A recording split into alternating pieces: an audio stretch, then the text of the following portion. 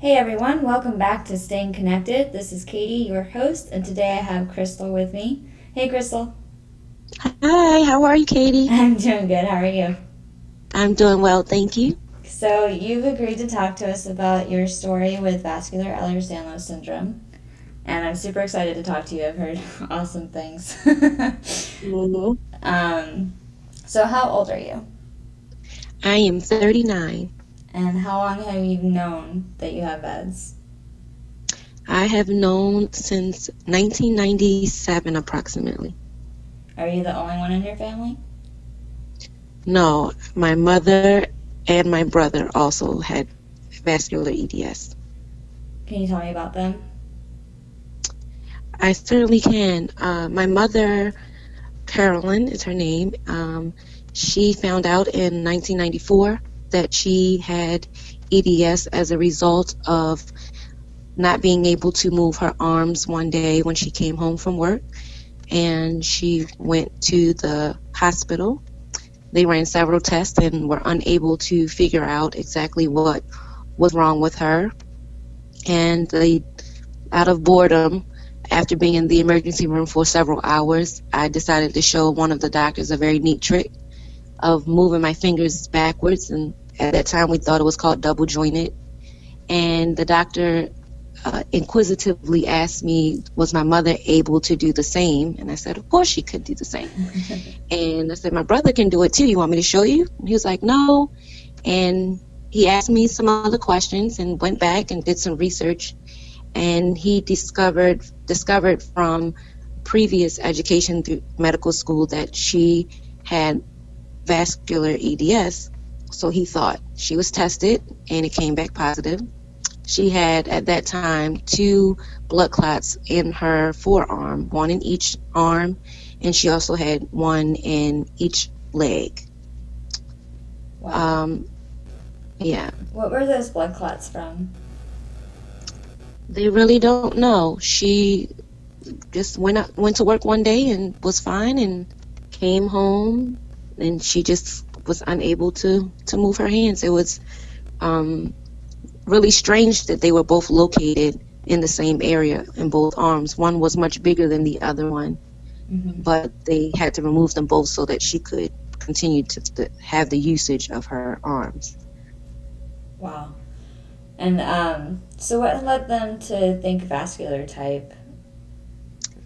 At that time, we weren't really aware of Ehlers-Danlos, so they took a biopsy from her and they took it to a lab, and when they came back, I'm not sure how they test that, but that's the diagnosis that they gave her. And I know that they asked her some leading questions about family history, and she told them that her grandmother had suffered from an aneurysm in her head that she passed away from, and my mother's brother was believed to also have had EDS. They didn't know at the time, but he also had blood clots in his arms, and eventually he passed away from those as well. He had them in his both arms and in his chest. Wow. So what about your brother? My brother was diagnosed about 1997, same time I was. He used to play a lot of sports, and when he was in high school, he had a blood clot in his leg. He was young, so they did the surgery. They didn't know he had it, removed it, no big deal. But then in his early 20s, well, I should say late 20s, he went to a restaurant and thought he had food poisoning from the restaurant. He went to the emergency room and they did some tests on him and found that he had several holes in his intestines.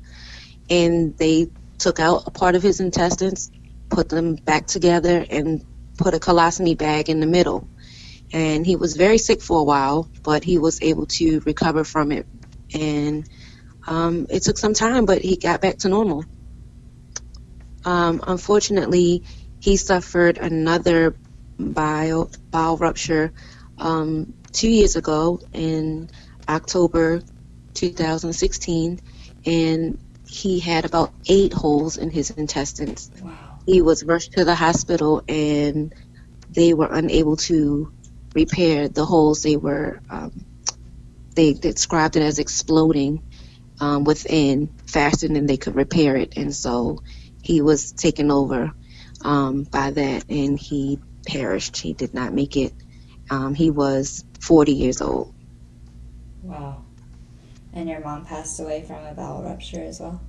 Yes, my mother passed away just 11 months after my brother. She also suffered a bowel perforation that they attempted to repair, and they were unable to repair it. The thought process was if they could get to it to repair it, her skin was so thin that there was no way for them to close her after the surgery. The tissues around the area that they needed to get to, they describe as friable, cotton candy-like, and they just could never get to the affected area to repair it without damaging the tissues around it, and they were unable to close her back. So she also perished. She was 68. Wow. So have you also had bowel complications, or what kind of complications have you had? I have not, thank God, suffered any bowel perforations or any issues with my bowels at this time.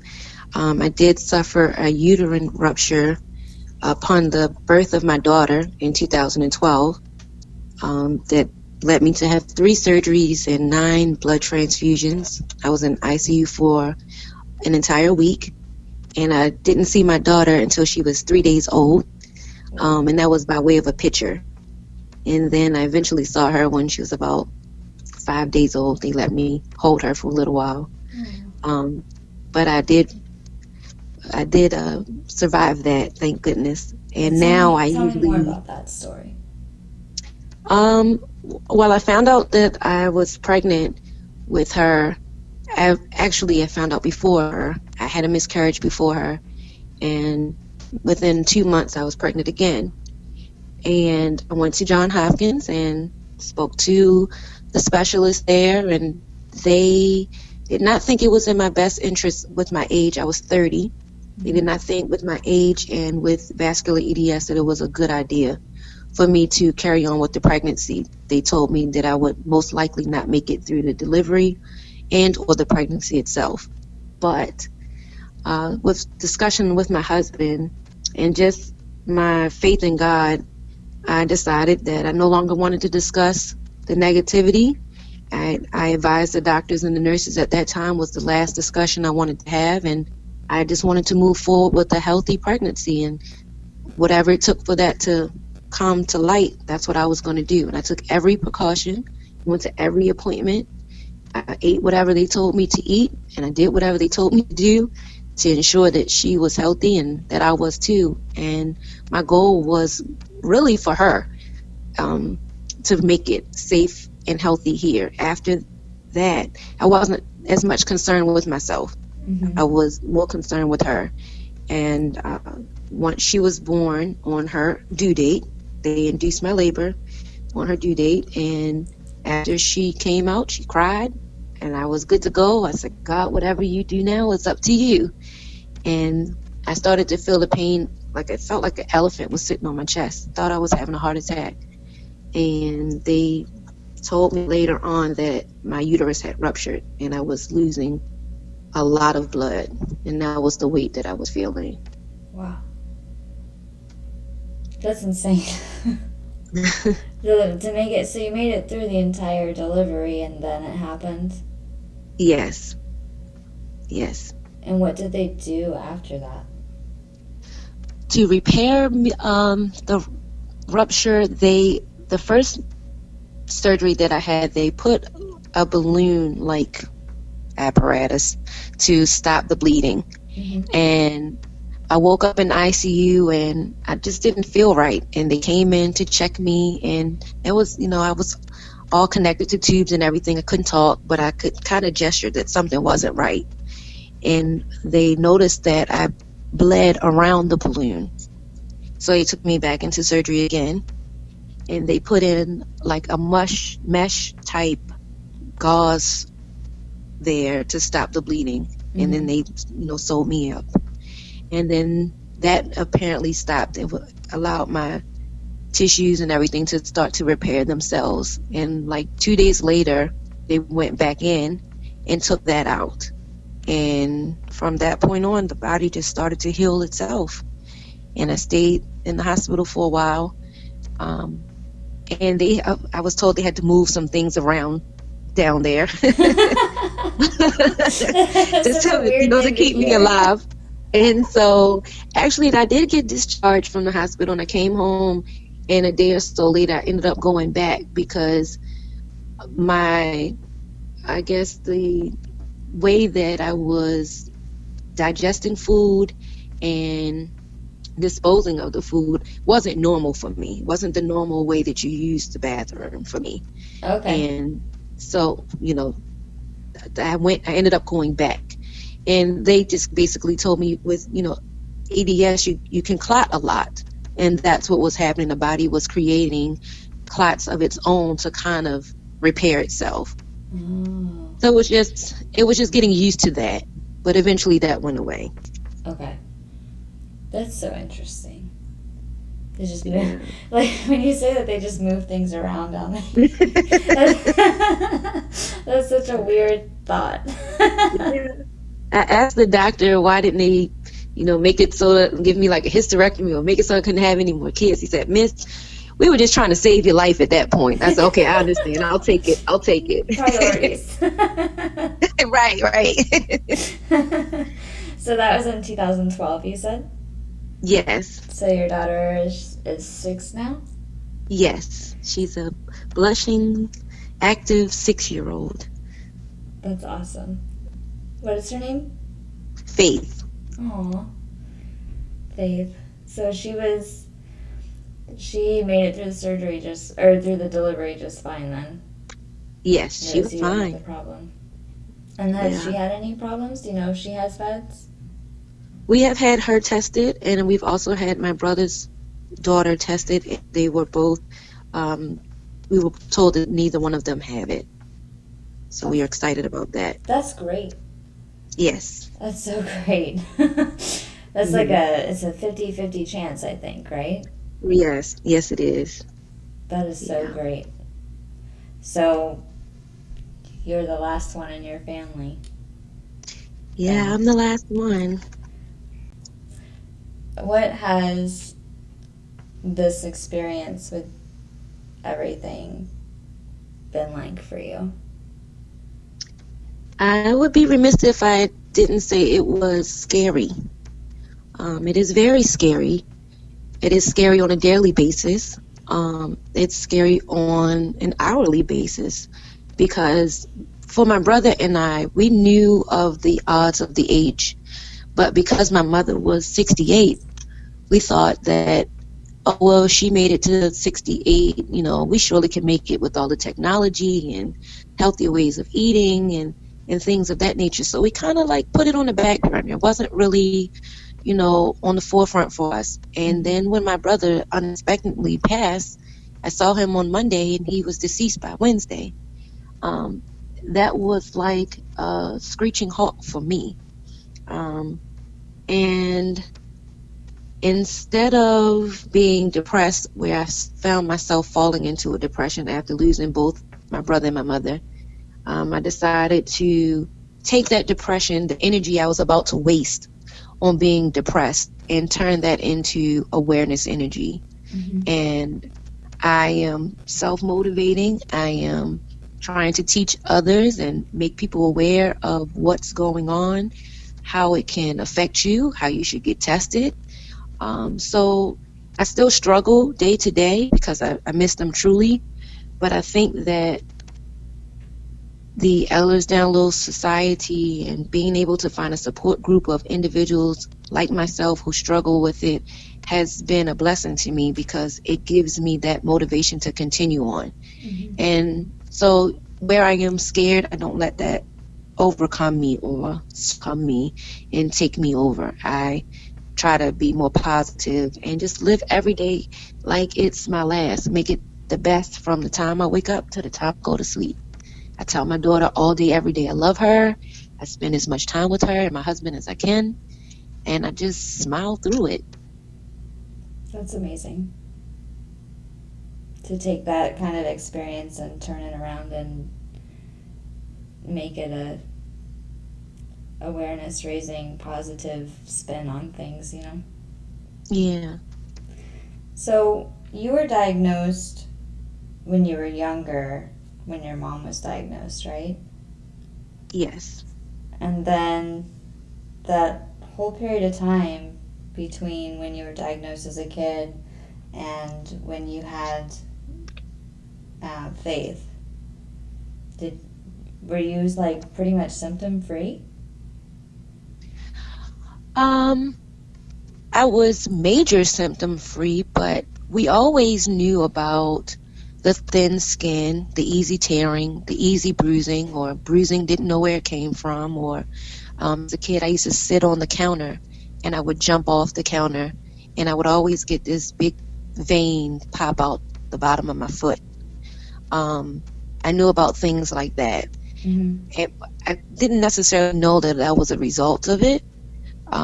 We kind of knew, but didn't really, it wasn't a big deal to us because it was always what it was. Mm-hmm. So we didn't really focus on that a lot. Well, that's good. That is, I like to look back at things because I didn't find out until I was 27, 28. I just turned 28 when I got the diagnosis. And for me, it was like looking back over all of the things in my life, it just made so much more sense. Oh, now I'll agree with that. A lot of things make a lot more sense now that I do know. And I wish that my mother and my brother were able to know as much as I know now. Kind of, because for my brother, I kind of admire him because since he didn't know, he really didn't have anything to fear. So for him, he just lived life. He just did a lot of things and there was no fear. Whereas for me, there's still, even though it's in the background, there's still fear. Mm-hmm. So it's kind of, my husband calls things a blessing and a curse, if you will, mm-hmm. to know. I definitely feel that. Yeah. 100%. Because I'm like, the more I learn about it, the better, it's almost like the better I feel because I know. Right. But at the same time, it makes me think about so much more with every decision. Right. And it's like in a constant state of risk analysis. Yes. And that can be very stressful. It can, yes. Like some decisions are very easy, you know, like I'm not going to eat that today. Or right. I'm not going to do this today.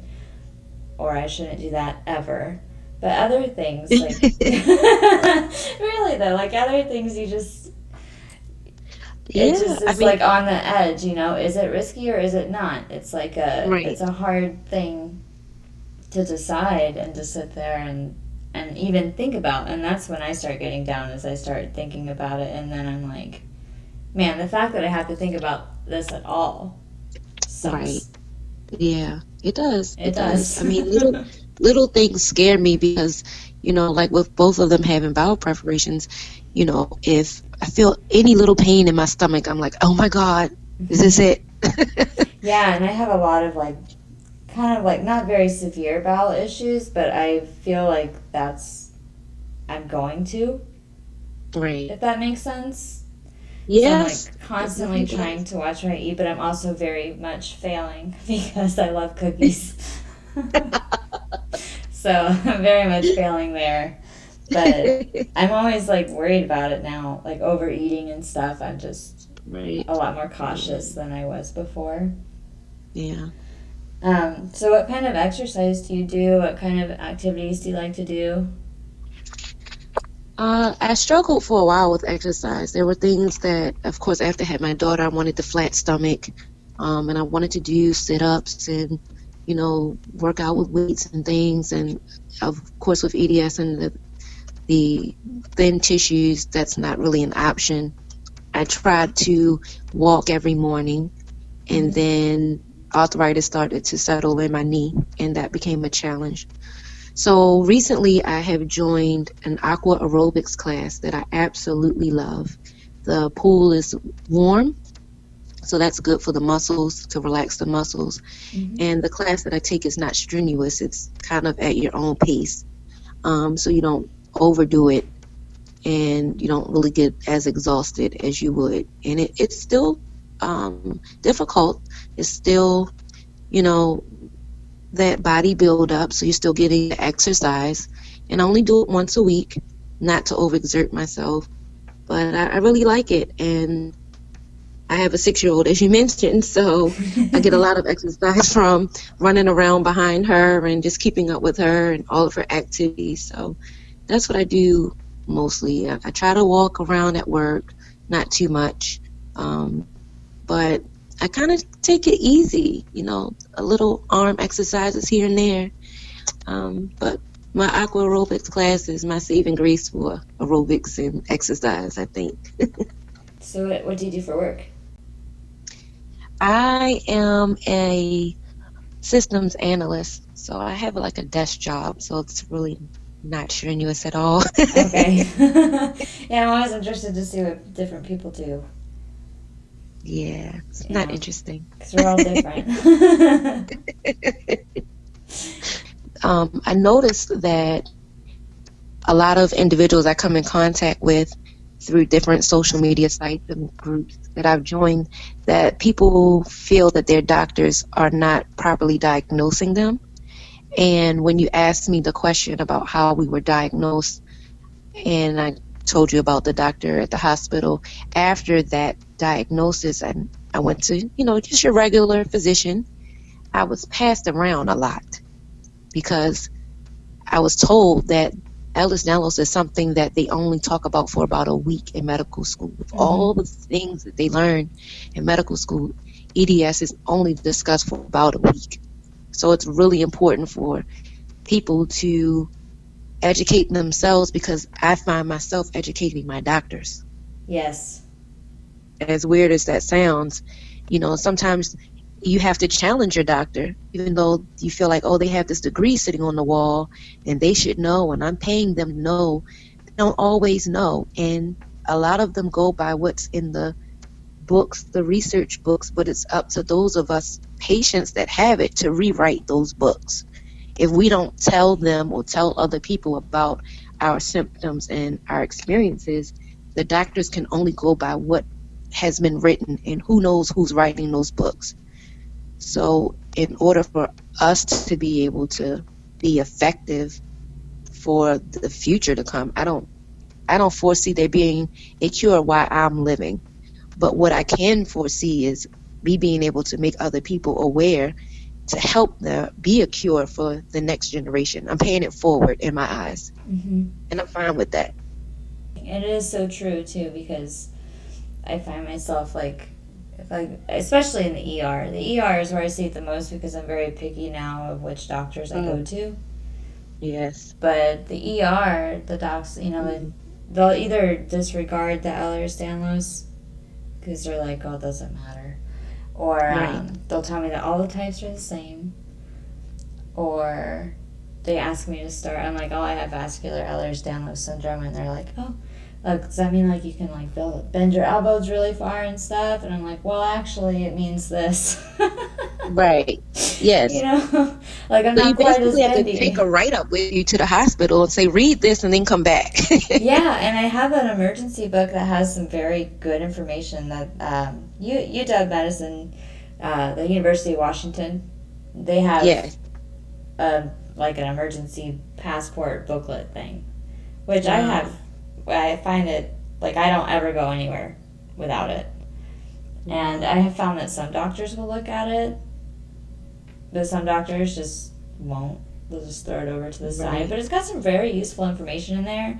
And I remember when I first opened it, I was looking at, it has all these blank spots for you to enter information about yourself, right? So, your name and all the standard stuff. And then they've got, 5 lines for aneurysms and 5 lines for bowel rupture events. And I just remember looking at it and be like, holy crap.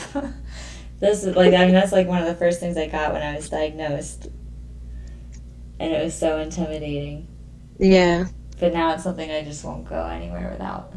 Right, you have to. You have to be your own research because everyone's story is different. And it's easy to characterize it as this one disease or syndrome or however they want to characterize it, but everyone is different.